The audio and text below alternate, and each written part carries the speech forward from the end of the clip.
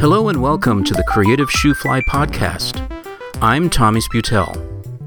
Before I begin this episode, I want to tell you about a new podcast that I've started called You and I Make a Thing.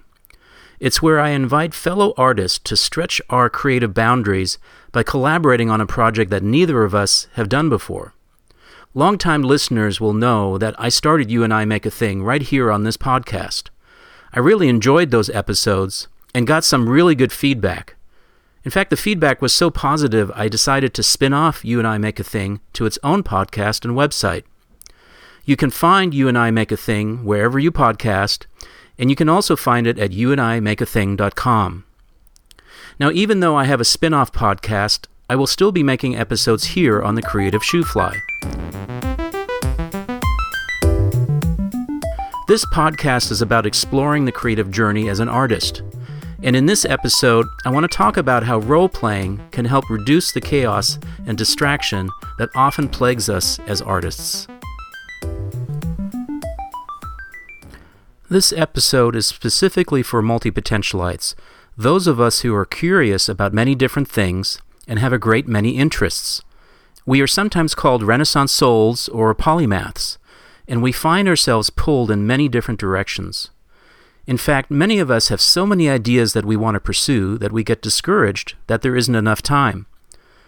We're starting new projects all the time, but we don't finish many of them, because either we got bored, we learned what we wanted to learn, or something else captured our interest. We also get discouraged because, in our excitement to get started on a new project, we don't allow ourselves enough time for planning and preparation. And that scattered, chaotic energy that we have often means that we haven't organized our spaces. How many times have I excitedly started a project, but then I wasn't able to find the tool or part that I needed? And I know that I have it in some box somewhere, but I can't figure out where I had put it. Multipotentialites also have a habit of starting a project and then leaving it, only to come back to it 6 months later. And that often presents its own problems. Was everything stored properly? Do I remember where I left off and what I wanted to do next? Did I leave enough context for me to continue the project?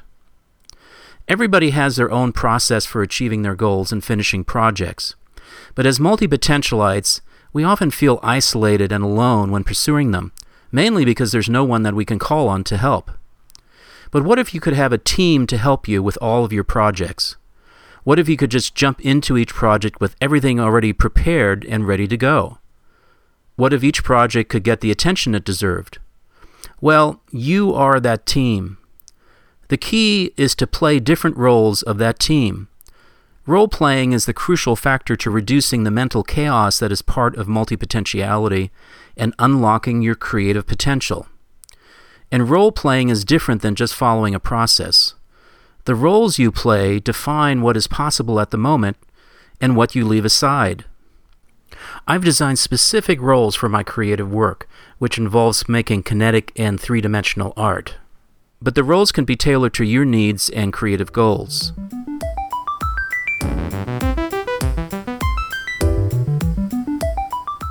You might be thinking, isn't role-playing for kids? And besides, I'm not good at role-playing because it's hard for me to pretend. Or it's simply hard for me to form new habits like this. But my bet is that you already have all of the imagination that you need to role-play. If you're like me and have pursued many interests and held a variety of jobs, you already know what it feels like to be in different roles. So what I'm going to describe to you should feel familiar. The three roles that I call upon are the studio assistant, the art director, and the lead artist.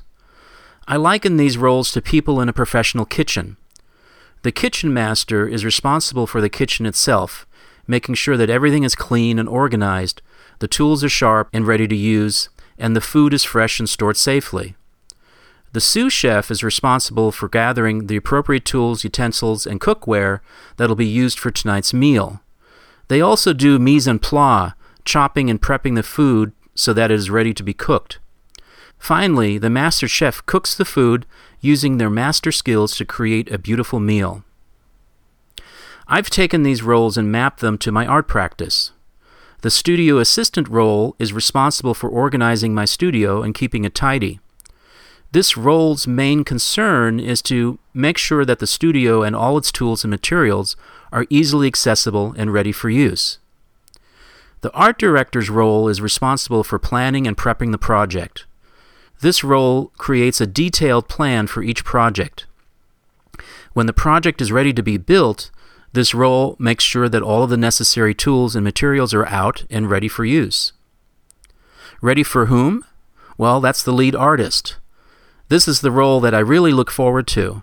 It's where I get to step into my studio and work on a fully prepared creative project.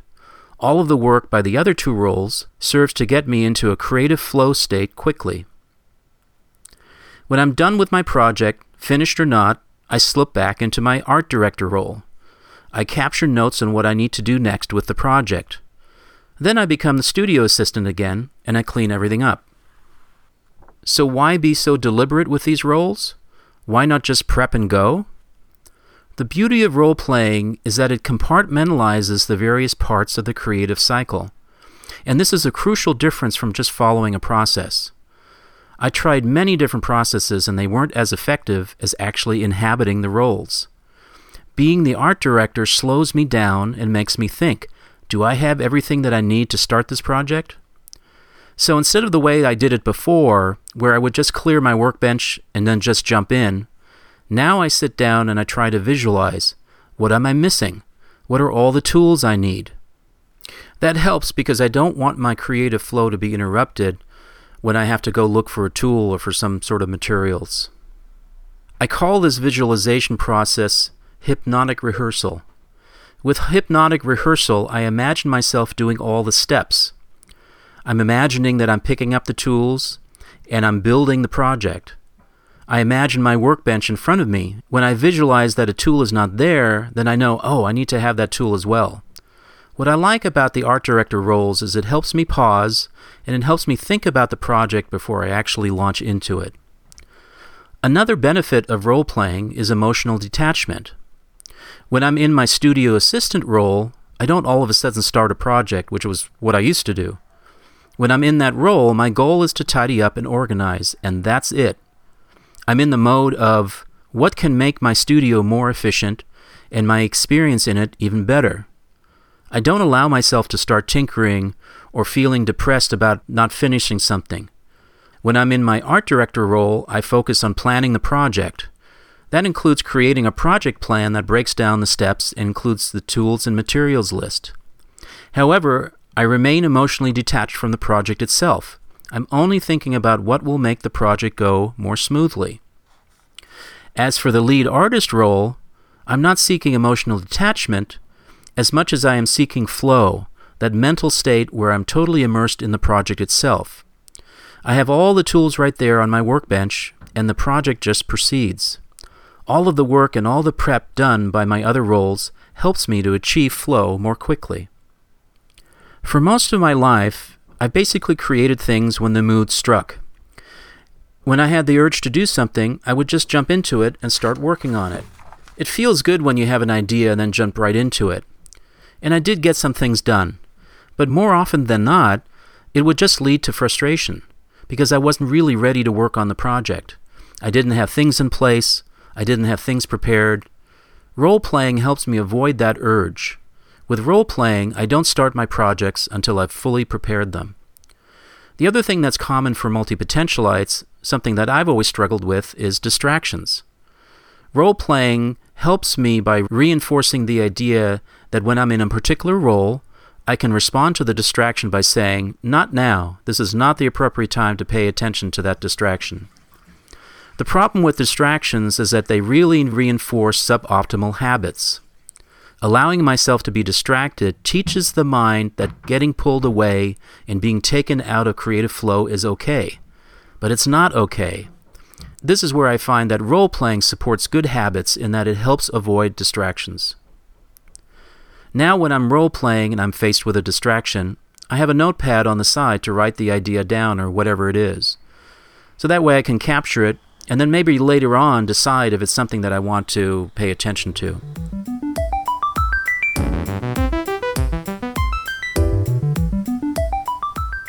Speaking of habits, there's a really good web resource on the Harvard Business Review called trick yourself into breaking a bad habit. The article discusses 5 different ways that you can approach changing habits. And I like number 5 in particular. It's called changing your frame. When you're asking yourself a question, it's really helpful sometimes to just tweak the words you use to represent that decision. Tweaking the words can really change how you feel about making a decision.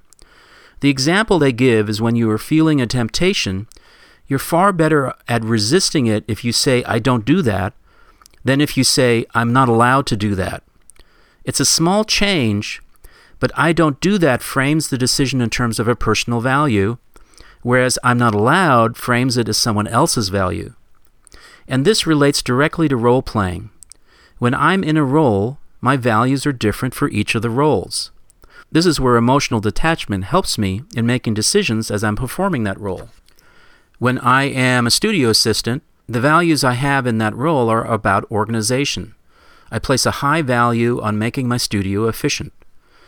When I'm in the art director role, I value planning and I value preparation. Notice that I'm expressing different values in different roles. These are all still my values, but acting in different roles helps clarify which values are the most important for the moment. I do encourage you to take a look at the HBR webpage. I've gone ahead and linked it for you in my show notes.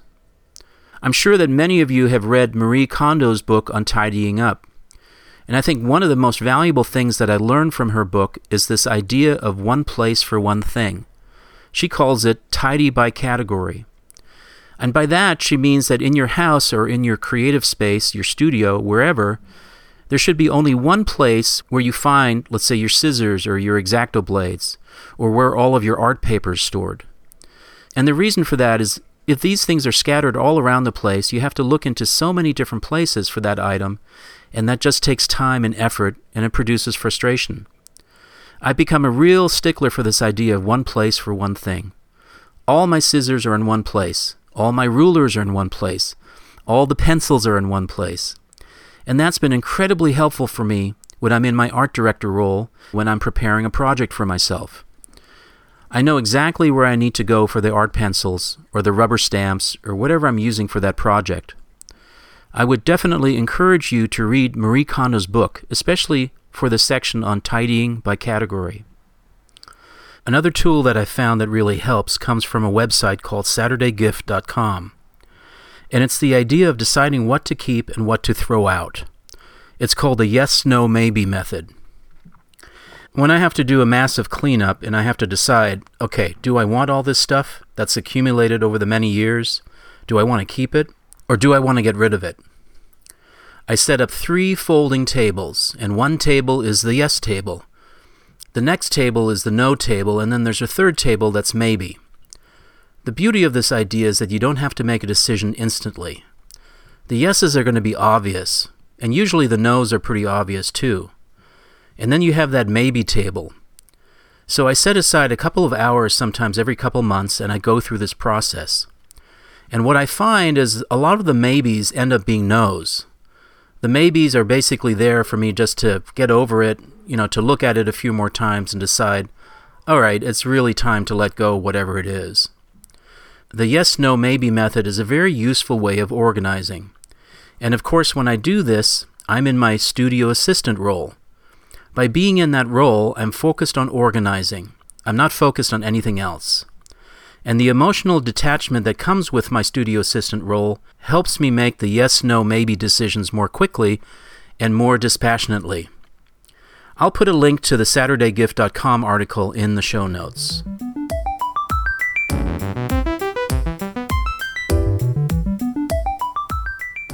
One of the things that I found by doing role-playing is that it actually makes it easier to jump between projects. And what I find is that when I'm in the lead artist role, I usually last about 45 minutes to an hour before I get to a point where it's like, okay, I'm done, even though the project isn't done yet. But in my mind, I'm done.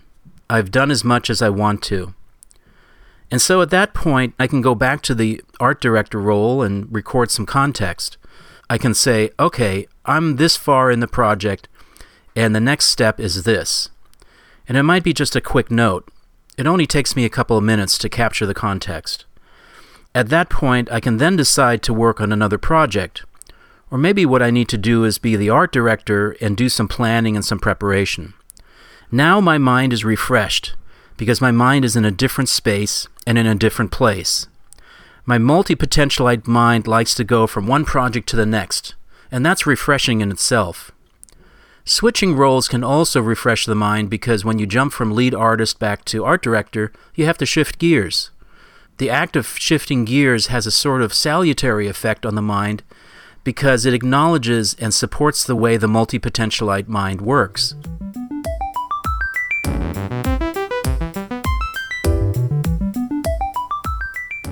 The compartmentalization of values, the emotional detachment, and the salutary effect of changing gears are all reasons why I'm committed to role-playing for my creative process. As you can see, role-playing reinforces good habits. The benefit it brings is emotional detachment. It helps focus you on the task at hand, and each role has its own set of goals and values within the larger creative process. And that means you're less likely to get stuck or distracted. It helps you get into flow much quicker. And as I have practiced role-playing as a multipotentialite, I find that I'm more satisfied because I've conquered the creative chaos that has plagued me in the past. If role-playing is something that might benefit you, I encourage you to give it a try. You can design your own roles based on the creative goals that you are trying to achieve, but I would start with a kitchen model as a framework. See if you can corral a bit of your creative chaos and be more satisfied with your projects. And if it does help you, please let me know.